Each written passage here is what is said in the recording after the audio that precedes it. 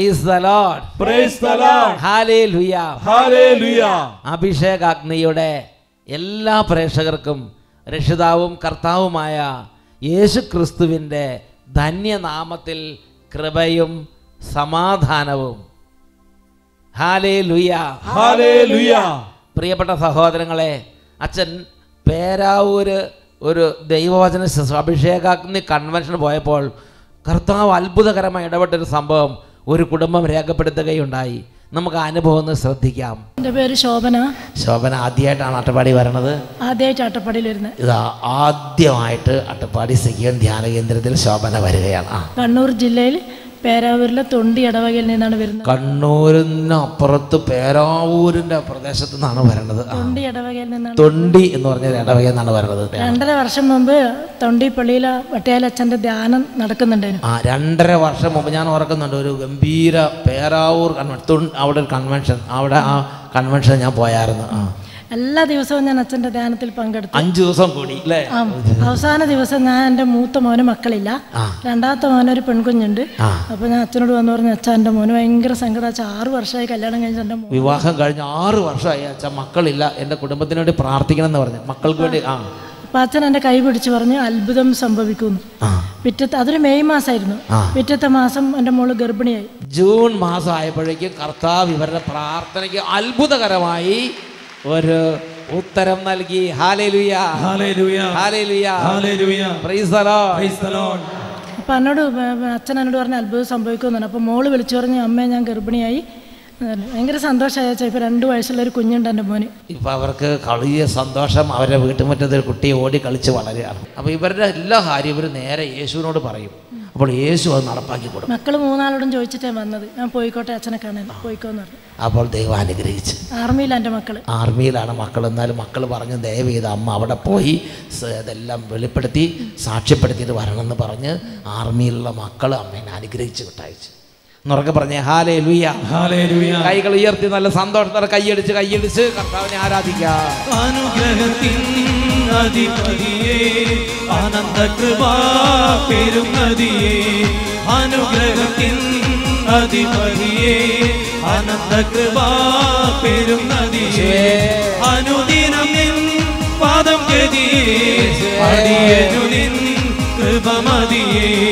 അനുദിനം നിൻ പാദം ഗതിയേ, അടിയനു നിൻ കൃപമതിയേ. അടിയനു നിൻ കൃപമതിയേ. Praise the lord. Praise the lord. Hallelujah. Hallelujah. എല്ലാവരും ഇപ്പോൾ എഴുന്നേറ്റ് നിൽക്കുക. നമ്മൾ കുറച്ചു നേരം ഒന്ന് ദൈവത്തെ ആരാധിക്കാൻ പോവുകയാണ്. പരിശുദ്ധാത്മാവിൻ്റെ ശക്തമായ ഒരു അനോയിൻറ്റിങ്. പരിശുദ്ധാത്മാവ് ഇന്ന് ഈ സമയം അനേകം ജീവിതങ്ങളെ രൂപാന്തരപ്പെടുത്താൻ പോവുകയാണ്. വിശ്വാസത്തോടെ പ്രാർത്ഥിക്കണം. ദൈവത്തിന് മുമ്പിൽ ഹൃദയത്തുറവ് വേണം. 2 കരങ്ങൾ ഉയർത്തിപ്പിടിക്കാം. പരിശുദ്ധാത്മാവേ, അവിടെ നിന്ന് ഇപ്പോൾ ഇടപെടണമേ. ദൈവമേ, പരിശുദ്ധാത്മാവിന്റെ ശക്തി വെളിപ്പെടാൻ അങ്ങ് സഹായിക്കണമേ. ഉച്ചത്തിൽ സ്തുതിക്കുന്നു.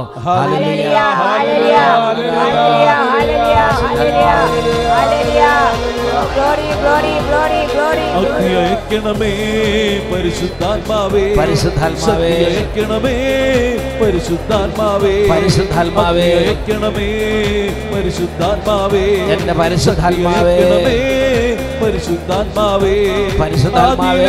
ജനകോടികളെ വീണ്ടും ഉണർത്തണമേ. അത്ഭുതങ്ങളും അടയാളങ്ങൾ വീണ്ടും നൽകണമേ. ആദിയിലെ ജനകോടികളെ വീണ്ടും ഉണർത്തണമേ. അത്ഭുതങ്ങളും അടയാളങ്ങൾ വീണ്ടും നൽകണമേ. അത്ഭുതമൊഴുകും കൈകൾ എന്നിൽ നീട്ടണമേ. അത്ഭുതമൊഴുകും കൈകൾ എന്നിൽ നീട്ടണമേ. ഉണവിൻ കൊടുകാറ്റേ നീ വീശണമേ വീണ്ടും.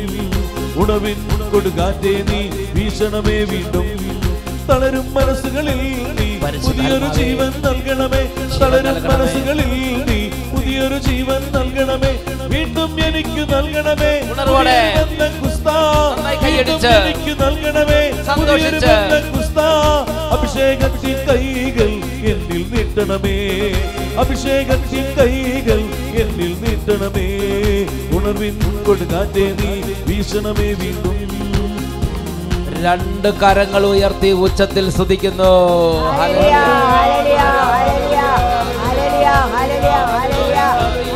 സൗഖ്യം നൽകണമേ പരിശുദ്ധാത്മാവേ ബന്ധനമഴിയട്ടെ പരിശുദ്ധാത്മാവേ സൗഖ്യം നൽകണമേ പരിശുദ്ധാത്മാവേ ബന്ധനമഴിയട്ടെ പരിശുദ്ധാത്മാവേ മാറാത്തീരാ വ്യാധികളെല്ലാം സൗഖ്യം പ്രാപിക്കട്ടെ തളർന്ന കൈകാൽ മുട്ടുകളെല്ലാം സൗഖ്യം പ്രാപിക്കട്ടെ മാറാത്തീരാ വ്യാധികളെല്ലാം സൗഖ്യം പ്രാപിക്കട്ടെ തളർന്ന കൈകാൽ മുട്ടുകളെല്ലാം സൗഖ്യം പ്രാപിക്കട്ടെ അത്ഭുതമൊഴുകും കൈകൾ എന്നിൽ നീട്ടണമേ അത്ഭുതമൊഴുകും കൈകൾ എന്നിൽ നീട്ടണമേ കൈ ഉയർത്തി കൈയടിച്ച് കൊടുകാറ്റേ നീ വീശണമേ വീണ്ടും ഉണർവിൻ കൊടുകാറ്റേ നീ വീശണമേ വീണ്ടും തളരും മനസ്സുകളിൽ നീ പുതിയൊരു ജീവൻ നൽകണമേ വീണ്ടും എനിക്ക് നൽകണമേ പുതിയൊരു ബന്ധക്കുസ്ത വീണ്ടും എനിക്ക് നൽകണമേ പുതിയൊരു ബന്ധക്കുസ്ത വീണ്ടും എനിക്ക് നൽകണമേ പുതിയൊരു ബന്ധക്കുസ്ത ഹല്ലേലൂയ ഹല്ലേലൂയ അഭിഷേകം തിരിയണമേ കൃപ നിറയ്ക്കണമേ കുടുംബങ്ങളെ ഉണർത്തണമേ ദേശാന്തരങ്ങളെ ഉണർത്തണമേ കൃപ കൃപ കൃപ കൃപ കാര്യങ്ങൾ ഉയർത്തി ഉച്ചത്തിൽ സ്തുതിക്കുന്നു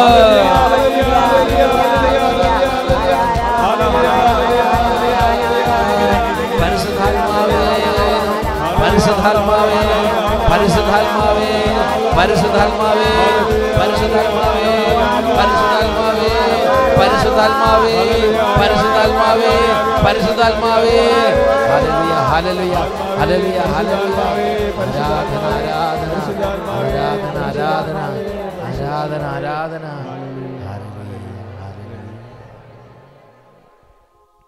Praise the Lord. Praise the Lord. Hallelujah. Hallelujah. എല്ലാവരും അവരവരുടെ സ്ഥാനങ്ങളിലേക്ക് ഇരിക്കുക. ഇന്ന് നമ്മൾ ജ്ഞാനത്തിൻ്റെ പുസ്തകം 2-ാം അധ്യായം 12 മുതൽ 20 വരെ ദൈവവചന ഭാഗങ്ങൾ വായിച്ചും ധ്യാനിച്ചും നമ്മുടെ വിഷയത്തിലേക്ക് പ്രവേശിക്കാൻ പോവുകയാണ്. Book of wisdom chapter 2 verses 12 to 20. അവിടെ നമ്മൾ വായിക്കുന്നത് എങ്ങനെയാണ്? ഒരു കൂട്ടം ആളുകൾ ഈ ഭൂമിയിൽ അവരുടെ സ്വഭാവം ഈ രീതിയിലാണ് വെളിപ്പെടുത്തുന്നത്. അവരുടെ ചിന്ത, അവരുടെ കാഴ്ചപ്പാട്, അവരുടെ നീക്കങ്ങൾ എല്ലാം ദൈവത്തിൻ്റെ ആത്മാവിനാൽ നയിക്കപ്പെടുന്നവരോട് ഒരു പ്രത്യേക ശത്രുത പരമായ നീക്കം. അതെങ്ങനെയൊക്കെയാണ് വെളിപ്പെടുന്നതെന്ന് ജ്ഞാനത്തിൻ്റെ പുസ്തകം 2-ാം അധ്യായം 12 മുതലുള്ള വാക്യങ്ങളിൽ കാണാം. നീതിമാനെ നമുക്ക് പതിയിരുന്ന് ആക്രമിക്കാം, അവൻ നമുക്ക് ശല്യമാണ്, അവൻ നമ്മുടെ പ്രവൃത്തികളെ എതിർക്കുന്നു, നിയമം ലംഘിക്കുന്നതിനെയും ശിക്ഷണ വിരുദ്ധമായി പ്രവർത്തിക്കുന്നതിനെക്കുറിച്ചും അവൻ നമ്മെ ശാസിക്കുന്നു.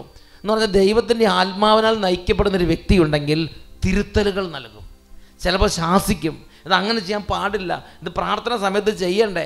ഓരോ കാര്യങ്ങളെക്കുറിച്ചും ദൈവത്തിൻ്റെ ആത്മാവിനാൽ നയിക്കപ്പെടുന്നൊരു വ്യക്തി നമ്മുടെ പ്രദേശത്തുണ്ടെങ്കിൽ, നമ്മുടെ പ്രാർത്ഥനാ ഗ്രൂപ്പിലുണ്ടെങ്കിൽ, നമ്മുടെ ഇടവകയിലുണ്ടെങ്കിൽ, നമ്മുടെ ഗവൺമെൻറ്റിലുണ്ടെങ്കിൽ, നമ്മുടെ വീട്ടിലുണ്ടെങ്കിൽ അവർ കുടുംബാംഗങ്ങളെ അവർ ക്രമപ്പെടുത്താൻ നോക്കും. അരാജകത്വത്തിൽ നിന്ന് ക്രമപ്പെടുത്തുന്ന അവസ്ഥയിലേക്ക് ക്രമപ്പെടുത്തി ദൈവകൃപയിലേക്ക് കൊണ്ടുവരാൻ വേണ്ടി അവർ അധ്വാനിക്കും. പ്രിയപ്പെട്ട സഹോദരങ്ങളെ, അപ്പം അതുകൊണ്ട് ഇവർ പറയുകയാണ്, ഇതാ അവൻ നമ്മെ ശാസിക്കുന്നു. നമ്മുടെ ശിക്ഷണ വിരുദ്ധമായ ഡിസിപ്ലിൻ ഇല്ലാത്ത ജീവിതത്തെ നമ്മൾ കണ്ടമാനം അങ്ങോട്ട് ഉച്ചവരെ കിടന്ന് ഉറങ്ങിക്കഴിഞ്ഞാൽ അവർ ശാസിക്കും, നേരത്തെ എഴുന്നേക്കാൻ പറയും. അല്ലെങ്കിൽ നമ്മൾ കണ്ടമാനം അങ്ങോട്ട് അലസമായി അങ്ങോട്ട് വർത്തമാനം പറഞ്ഞ് കണ്ടമാനം ഇരിക്കുമ്പോൾ അവരിൽ ആത്മാവ് ശക്തമായി ഒരുപക്ഷെ ഇടപെട്ടുന്നിരിക്കും. അപ്പം നമ്മുടെ ശിക്ഷണ വിരുദ്ധമായ ഡിസിപ്ലിൻ ഇല്ലാത്ത ലൈഫ്, നമുക്കിഷ്ടമുള്ളത് ധരിക്കാം, ഇഷ്ടമുള്ളത് നടക്കാം, ഇഷ്ടമുള്ളത് സംസാരിക്കാം, ഇഷ്ടമുള്ളത് തിരിക്കാം, ഇഷ്ടമുള്ളപ്പോൾ പോകാം, ഇഷ്ടമുള്ളപ്പോൾ വരാം, അങ്ങനത്തെ ആ ഡിസിപ്ലിൻ ഇല്ലാത്ത ലൈഫിനെ ശിക്ഷണ വിരുദ്ധമായ നമ്മുടെ പ്രവർത്തന രീതികളെ അവൻ ശാസിക്കുന്നു. തനിക്ക് ദൈവജ്ഞാനമുണ്ടെന്നും താൻ കർത്താവിൻ്റെ പുത്രനാണെന്നും അവൻ പ്രഖ്യാപിക്കുന്നു. എന്ന് പറഞ്ഞാൽ അവൻ പ്രാർത്ഥിക്കുന്നു. അവൻ നമ്മുടെ ചിന്തകളെ കുറ്റം വിധിക്കുന്നു. അവനെ കാണുന്നത് തന്നെ നമുക്ക് ദുസ്സഹമാണ്. അവൻ്റെ ജീവിതം നമ്മുടേതിൽ നിന്ന് വ്യത്യസ്തമാണ്. മാർഗങ്ങൾ അസാധാരണവും. അവൻ്റെ മാർഗം അസാധാരണം. സാധാരണക്കാരുടെ രീതിയിലല്ല അവൻ നീങ്ങുന്നത്. അവൻ്റെ മാർഗങ്ങൾ അസാധാരണം, നമുക്ക് ചിന്തിച്ചാൽ മനസ്സിലാവുന്നില്ല. നമ്മളൊരു വഴിക്ക് പോകുമ്പം അവൻ മറ്റൊരു വഴിക്ക് നീങ്ങുന്നു. നമ്മളൊരു വഴിക്ക് ചിന്തിക്കുമ്പോൾ അവൻ വേറൊരു വഴിക്ക് ചിന്തിക്കുന്നു. അവൻ നമ്മുടെ കണ്ണിലെ കരടാണ്. പ്രിയപ്പെട്ട സഹോദരങ്ങളെ, അപ്പോൾ അതുകൊണ്ട് പറയുകയാണ്, അവൻ നമ്മുടെ ചിന്തകളെ കുറ്റം വിധിക്കുന്നു. അവനെ കാണുന്നത് തന്നെ നമുക്ക് ദുസ്സഹമാണ്. അവൻ്റെ ജീവിതം നമ്മുടേതിൽ നിന്ന് വ്യത്യസ്തമാണ്. മാർഗങ്ങൾ അസാധാരണവും. അവൻ നമ്മെ അധമരായി കരുതുന്നു. നമ്മുടെ മാർഗങ്ങൾ അശുദ്ധമെന്നതുപോലെ അവൻ അവയിൽ നിന്ന് ഒഴിഞ്ഞു മാറുന്നു. നീതിമാൻ്റെ മരണം അനുഗ്രഹീതമെന്ന് അവൻ വാഴ്ത്തുന്നു. ദൈവം തൻ്റെ പിതാവാണെന്ന് അഹങ്കരിക്കുകയും ചെയ്യുന്നു. അവൻ്റെ വാക്കുകൾ സത്യമാണോ എന്ന് നമുക്ക് പരീക്ഷിക്കാം. അവൻ മരിക്കുമ്പോൾ എന്ത് സംഭവിക്കുമെന്ന് നമുക്ക് നോക്കാം. എന്ന് പറഞ്ഞാൽ അവനെ നശിപ്പിക്കാം. അവൻ നശിക്കുമ്പോൾ എന്താണ് ഉണ്ടാകാൻ പോകുന്നത്? ആകാശങ്ങൾ ഇടിഞ്ഞു പൊളിഞ്ഞ് വീഴും. നമുക്ക് നോക്കാം. അവൻ മരിക്കുമ്പോൾ എന്ത് സംഭവിക്കും എന്ന് നമുക്ക് നോക്കാം. നീതിമാൻ ദൈവത്തിൻ്റെ പുത്രനാണെങ്കിൽ അവിടുന്ന് അവനെ തുണയ്ക്കും, ശത്രു കരങ്ങളിൽ നിന്ന് മോചിപ്പിക്കുമ്പോൾ. അവൻ ദൈവത്തിൻ്റെ മകനല്ലേ, ദൈവം അവനെ രക്ഷിക്കണമെന്ന് കാണട്ടെ, ദൈവം അവനെ സഹായിക്കുന്നെന്ന് കാണട്ടെ. ഇങ്ങനെ അവനോട് ഒരു സ്പർദ്ധ തോന്നും. അടുത്തത്, നിന്ദനവും പീഡനവും കൊണ്ട് അവൻ്റെ സൗമ്യതയും ക്ഷമയും നമുക്ക് പരീക്ഷിക്കാം. അവനെ ലജ്ജാകരമായ മരണത്തിന് വിധിക്കാം. അവൻ്റെ വാക്ക് ശരിയെങ്കിൽ അവൻ രക്ഷപ്പെടുമല്ലോ. യേശുവിനെ വിധിച്ചപ്പോഴും യേശുവിനെ കുരിശ് തറച്ചപ്പോഴും അവിടെ നിന്ന ഒരു കൂട്ടം ആളുകൾ ഇതുപോലെ പറഞ്ഞുകൊണ്ടിരുന്നു. പ്രിയപ്പെട്ട സഹോദരങ്ങളെ, യേശുവിൻ്റെ കാലത്ത് മാത്രമല്ല, അബ്രാഹത്തിൻ്റെ കാലം തൊട്ട് ഇന്നു വരെ ഇത് കേട്ടുകൊണ്ടിരിക്കുന്ന ഈ സമയം വരെ ഈ ഒരു അരൂപിയാൽ നയിക്കപ്പെടുന്ന ഒരു വലിയൊരു വിഭാഗം ആളുകൾ ലോകത്തിലുണ്ട്. ഈ ആളുകളെക്കുറിച്ച് ഗലാത്യ ലേഖനം 4-ാം അധ്യായം 28-29 വാക്യങ്ങൾ, സഹോദരരെ, നമ്മളാകട്ടെ ഇസഹാക്കിനെ പോലെ വാഗ്ദാനത്തിൻ്റെ മക്കളാണ്. എന്നാൽ ശാരീരിക രീതിയിൽ ജനിച്ചവൻ ആത്മാവിൻ്റെ ശക്തിയാൽ ജനിച്ചവനെ അന്ന് പീഡിപ്പിച്ചു. ഇന്നും അതുപോലെ തന്നെയാണ്. ഈ ഒരു വചനത്തിൻ്റെ പശ്ചാത്തലം അബ്രാഹത്തിൻ്റെ കുടുംബത്തിലെ പശ്ചാത്തലമാണ്. അബ്രാഹത്തിന് വാഗ്ദാന പ്രകാരം അബ്രാഹത്തിൻ്റെ ഭാര്യ സാറായിൽ പുത്രനായ ഇസഹാക്ക് ജനിച്ചു. അതുപോലെ തന്നെ അബ്രാഹത്തിന് ദാസിയുണ്ട്, ഹാഗാർ. അബ്രാഹത്തിൻ്റെ ദാസിയായ ഹാഗാറിൽ അബ്രാഹത്തിന് കുഞ്ഞുണ്ടായി.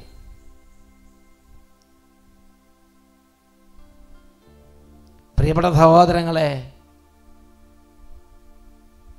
ഇസ്മായേൽ എന്ന് പറഞ്ഞ ആ കുട്ടി, ഹാഗാറിലുണ്ടായ ആ കുട്ടി ഇസ്ഹാക്കിനെ നിരന്തരം ബുദ്ധിമുട്ടിച്ചു. പ്രിയപ്പെട്ട സഹോദരങ്ങൾ, ആ ഒരു പശ്ചാത്തലമാണ് ഇവിടെ പറയണത്. ശാരീരിക രീതി ജനിച്ചവൻ, ആത്മാവിൻ്റെ ശക്തി ജനിച്ചവനെ അന്ന് പീഡിപ്പിച്ചു. ഇന്നും അതുപോലെ തന്നെ നമുക്ക് ചുറ്റിലും പ്രാർത്ഥന, ദൈവിക കാര്യങ്ങൾ, ദൈവവിശ്വാസം, സത്യസന്ധത, വിശുദ്ധി, ക്ഷമ, എളിമ, അങ്ങനെ ദൈവവചനം അനുസരിച്ചുള്ള ജീവിതം, ഇങ്ങനെ വളരെ ത്യാഗം സഹിച്ച് ദൈവവചനപ്രകാരം ജീവിക്കുന്ന ആളുകളെ ചവിട്ടി മതിക്കുക. ഒരു ഫംഗ്ഷൻ ചെന്നാലും, ഒരു മീറ്റിങ്ങിന് പോയാലും, വീട്ടിലാണെങ്കിലും, കോൺവെൻറ്റിലാണെങ്കിലും, ഇടവകയിലാണെങ്കിലും, രൂപതയിലാണെങ്കിലും, എവിടെയാണെങ്കിലും എല്ലാ ജീവിതാന്തസ്സിലും ഈ ഒരു പ്രതിഭാസം നമുക്ക് കാണാൻ സാധിക്കും. ചവിട്ടി മതിക്കുക. പ്രിയപ്പെട്ട സഹോദരങ്ങളെ, ഹാഗാറിൻ്റെ മക്കൾ ഭരണം നടത്തുമ്പോൾ ഇങ്ങനെ സംഭവിക്കും. ദൈവം അവനെ സഹായിക്കുന്നു. നമുക്കൊന്ന് കാണാം. അവൻ ദൈവത്തിന് വേണ്ടി അന്വേഷിച്ച് നടക്കുകയല്ലേ, ബൈബിൾ എടുത്ത് നടക്കുകയല്ലേ, വചനം പാലിച്ച് ജീവിച്ചുകൊണ്ടിരിക്കുകയല്ലേ, അവൻ എന്നും പ്രാർത്ഥിക്കുന്നവനല്ലേ, അവൻ എന്നും കുർബാനയ്ക്ക് പോകുന്നവനല്ലേ, അവൻ എന്നും ദൈവത്തെ സ്തുതിച്ചുകൊണ്ടിരിക്കുകയല്ലേ. ദൈവം സഹായിക്കുന്നത് കാണട്ടെ. പുച്ഛവും പരിഹാസവും നിന്ദനവും കൊണ്ട് പരീക്ഷിക്കുക.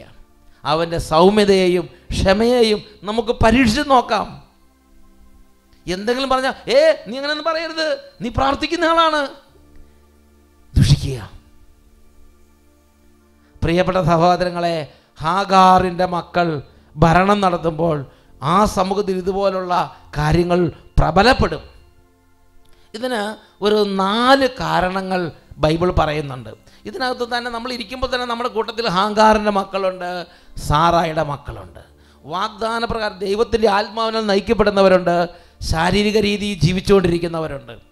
തിന്നുക, കുടിക്കുക, മതിക്കുക, ഇഷ്ടത്തിന് പോവുക, അങ്ങനെ ജീവിക്കുന്നവരുണ്ട്. അവരിന്നിട്ട് ചവിട്ടി പതിക്കുകയോ അങ്ങോട്ട് ചെയ്യുക. പ്രിയപ്പെട്ട സഹോദരങ്ങളെ, 4 പ്രത്യേക കാരണങ്ങൾ ബൈബിളിൽ നമുക്ക് കാണാൻ സാധിക്കും. ഇതെന്തുകൊണ്ടാണ് ഇങ്ങനെ സംഭവിക്കുന്നത്? അതിൽ ഒന്നാമത്തെ കാരണം, ജ്ഞാനത്തിൻ്റെ പുസ്തകം 2-ാം അധ്യായം 21-ാമത്തെയും 22-ാമത്തെയും തിരുലിഖിതം ഒരുമിച്ച് വായിക്കാം. അവർ ഇങ്ങനെ ചിന്തിച്ചു, എന്നാൽ അവർക്ക് തെറ്റുപറ്റി, ദുഷ്ടത അവരെ അന്ധരാക്കി, ദൈവത്തിന്റെ നിഗൂഢ ലക്ഷ്യങ്ങൾ അവർ അറിഞ്ഞില്ല, വിശുദ്ധിയുടെ പ്രതിഫലം പ്രതീക്ഷിച്ചില്ല. അതായത് ദുഷ്ടത അവരിൽ ഭരണം നടത്തി. ദുഷ്ടത അവരുടെ ഹൃദയത്തിൽ ഭരണം നടത്തുന്നു. അവർക്ക് ദൈവത്തോട് താല്പര്യമില്ല. ദൈവത്തിൻ്റെ നിഗൂഢ ലക്ഷ്യങ്ങളെ അവർ അന്വേഷിക്കുന്നില്ല. വിശുദ്ധിയുടെ പ്രതിഫലത്തെ പ്രതീക്ഷിക്കുന്നില്ല. നിത്യതയെ അവർ മാനിക്കുന്നില്ല. ദൈവത്തിൻ്റെ ആത്മാവിനെ അവർ ഗവനിക്കുന്നില്ല. തന്നിഷ്ടം, തൻ്റെ സുഖം, തൻ്റെ ജീവിതം, ഈ ലോക ജീവിതം. രണ്ടാമത് ഒരു റീസൺ വിശുദ്ധ ലേഖനം നമുക്ക് നൽകുന്നുണ്ട്. അത് നമ്മൾ കാണുന്നത് കൊരിന്ത്യർക്കെഴുതിയ 2-ാം ലേഖനം 4-ാം അധ്യായം 3-4 തിരുലിഖിതങ്ങളാണ്. ഞങ്ങളുടെ സുവിശേഷം നിഗൂഢമായിരിക്കുന്നെങ്കിൽ അത് നാശത്തിലേക്ക് പോകുന്നവർക്ക് മാത്രമാണ്. ഈ ലോകത്തിൻ്റെ ദേവൻ അവിശ്വാസികളായ അവരുടെ മനസ്സിനെ അന്ധമാക്കിയിരിക്കുന്നു. തന്നിമിത്തം ദൈവത്തിൻ്റെ പ്രതിരൂപമായ ക്രിസ്തുവിൻ്റെ മഹത്വമേറിയ സുവിശേഷത്തിൻ്റെ പ്രകാശം അവർക്ക് ദൃശ്യമല്ല. അവർക്ക് ദൃശ്യമല്ല. ദൈവികമായ ഒന്നും അവർ കാണാൻ പറ്റുന്നില്ല. ദൈവികമായ ഒന്നും അവർക്ക് കാണാൻ പറ്റുന്നില്ല, അന്വേഷിക്കാൻ പറ്റുന്നില്ല, ചിന്തിക്കാൻ പറ്റുന്നില്ല, വിചാരിക്കാൻ പറ്റുന്നില്ല, സ്വപ്നം കാണാൻ പറ്റുന്നില്ല. കാരണം അടഞ്ഞുപോയി. കണ്ണുകൾ, ആന്തരിക നേത്രങ്ങൾ അടഞ്ഞുപോയി. എന്താ കാരണം? ഈ ലോകത്തിൻ്റെ ദേവൻ അവരിൽ ഭരണം നടത്തുകയാണ്. ദുഷ്ടപിശാച് അവരുടെ ഹൃദയത്തിൽ ഭരണം നടത്തുകയാണ്. അന്ധകാര ശക്തികളുടെ ഭരണകേന്ദ്രമാണ് അവൻ്റെ ഹൃദയം.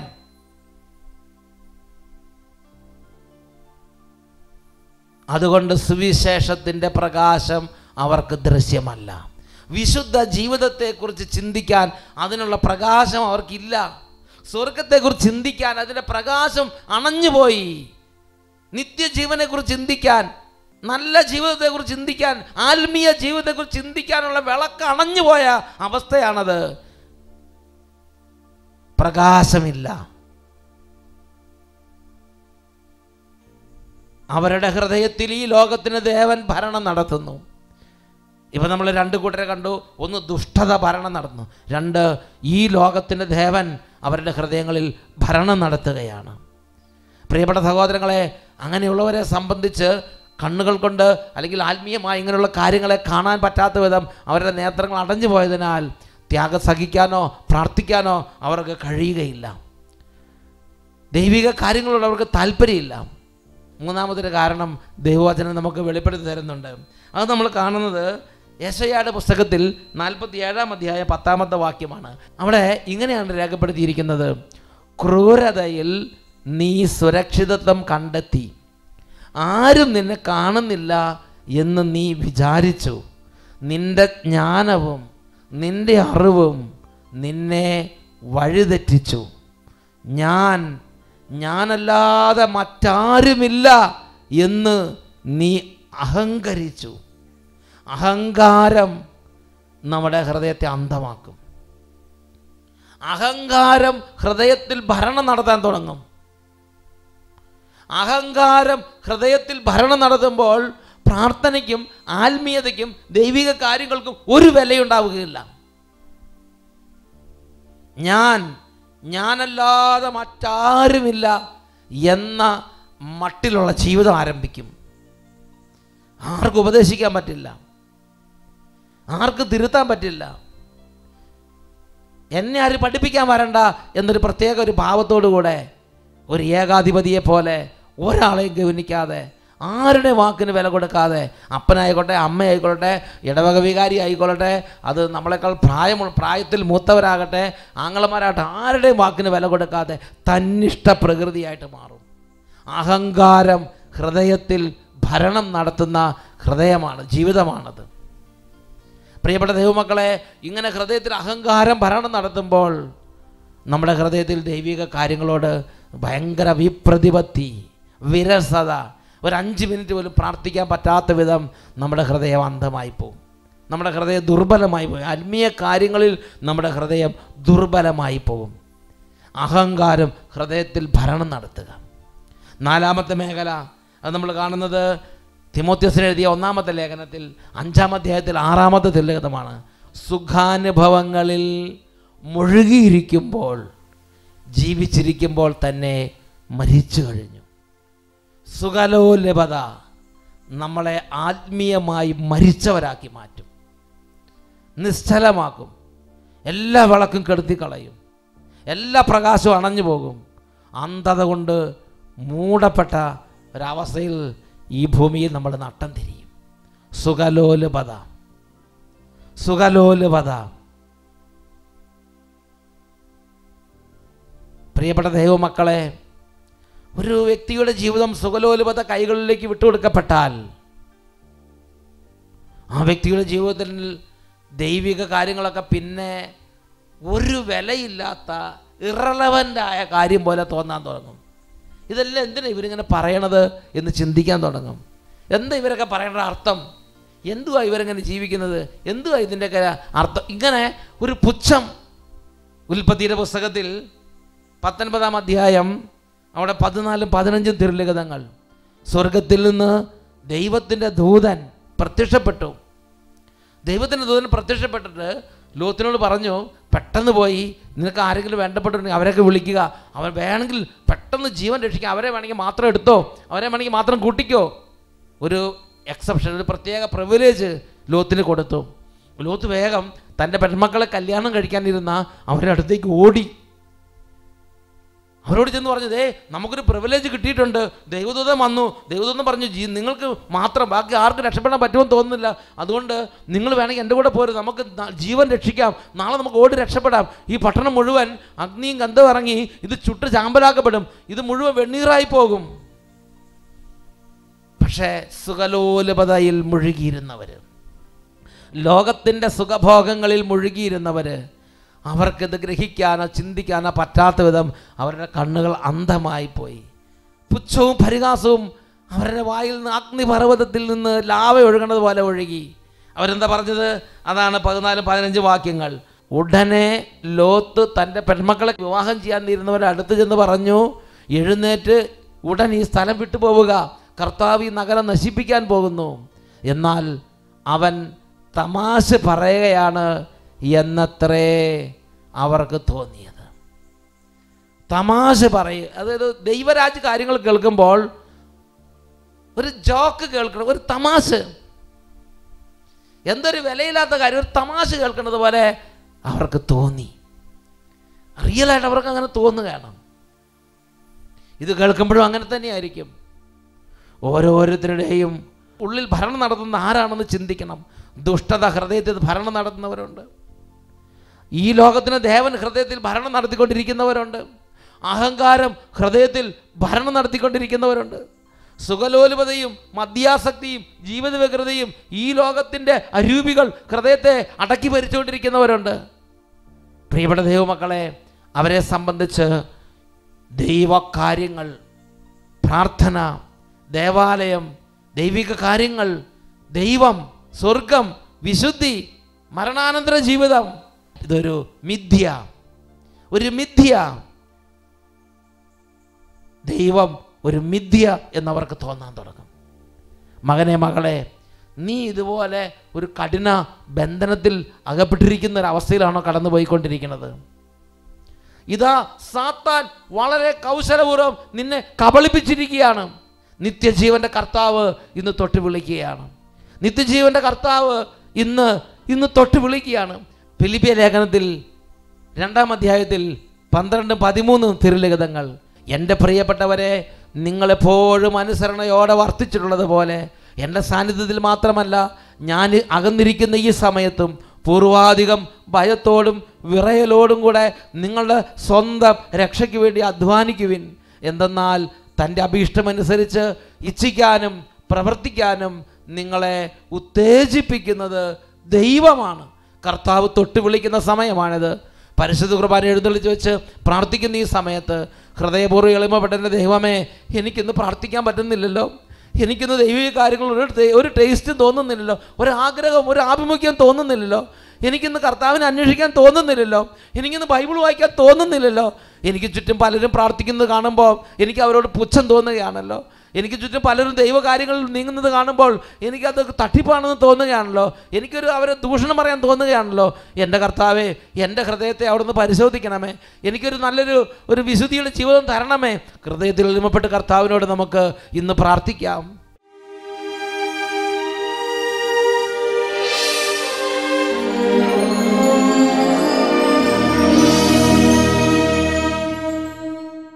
ഈ സമയം ദിവ്യകാരുണ്യ രൂപത്തിൽ എഴുന്നള്ളി വന്നിരിക്കുന്ന സത്യദൈവമായ യേശുവിൻ്റെ സന്നിധിയിൽ മുട്ടിന്മേൽ നിന്ന് നമുക്ക് പ്രാർത്ഥിക്കാം. പരിശുദ്ധ കുർബാന ഉയർത്തി ആശീർവാദം നൽകപ്പെടുന്ന ഈ സമയത്ത് ഓരോരുത്തരും എളിമപ്പെട്ട്, എൻ്റെ ദൈവമേ, എൻ്റെ അവസ്ഥ തിരിച്ചറിഞ്ഞ് നേരായ മാർഗത്തിൽ നടക്കാനുള്ള കൃപ തരണമേ എന്ന് പ്രാർത്ഥിക്കാം. പ്രിയ ദൈവമക്കളെ, നിങ്ങളുടെ ഇടതും വലതും പതിനായിരങ്ങൾ തന്നിഷ്ടത്ത് ജീവിക്കുന്നവരുണ്ടാകാം. എന്താണ് ദൈവം നിന്നിൽ നിന്ന് ആഗ്രഹിക്കുന്നത് എന്ന് നീ തിരിച്ചറിയുക. അത്യധികം ഭയത്തോടും വിറയലോടും കൂടെ നിങ്ങളുടെ സ്വന്തം ആത്മാവിൻ്റെ രക്ഷയ്ക്ക് വേണ്ടി അധ്വാനിക്കുവിൻ.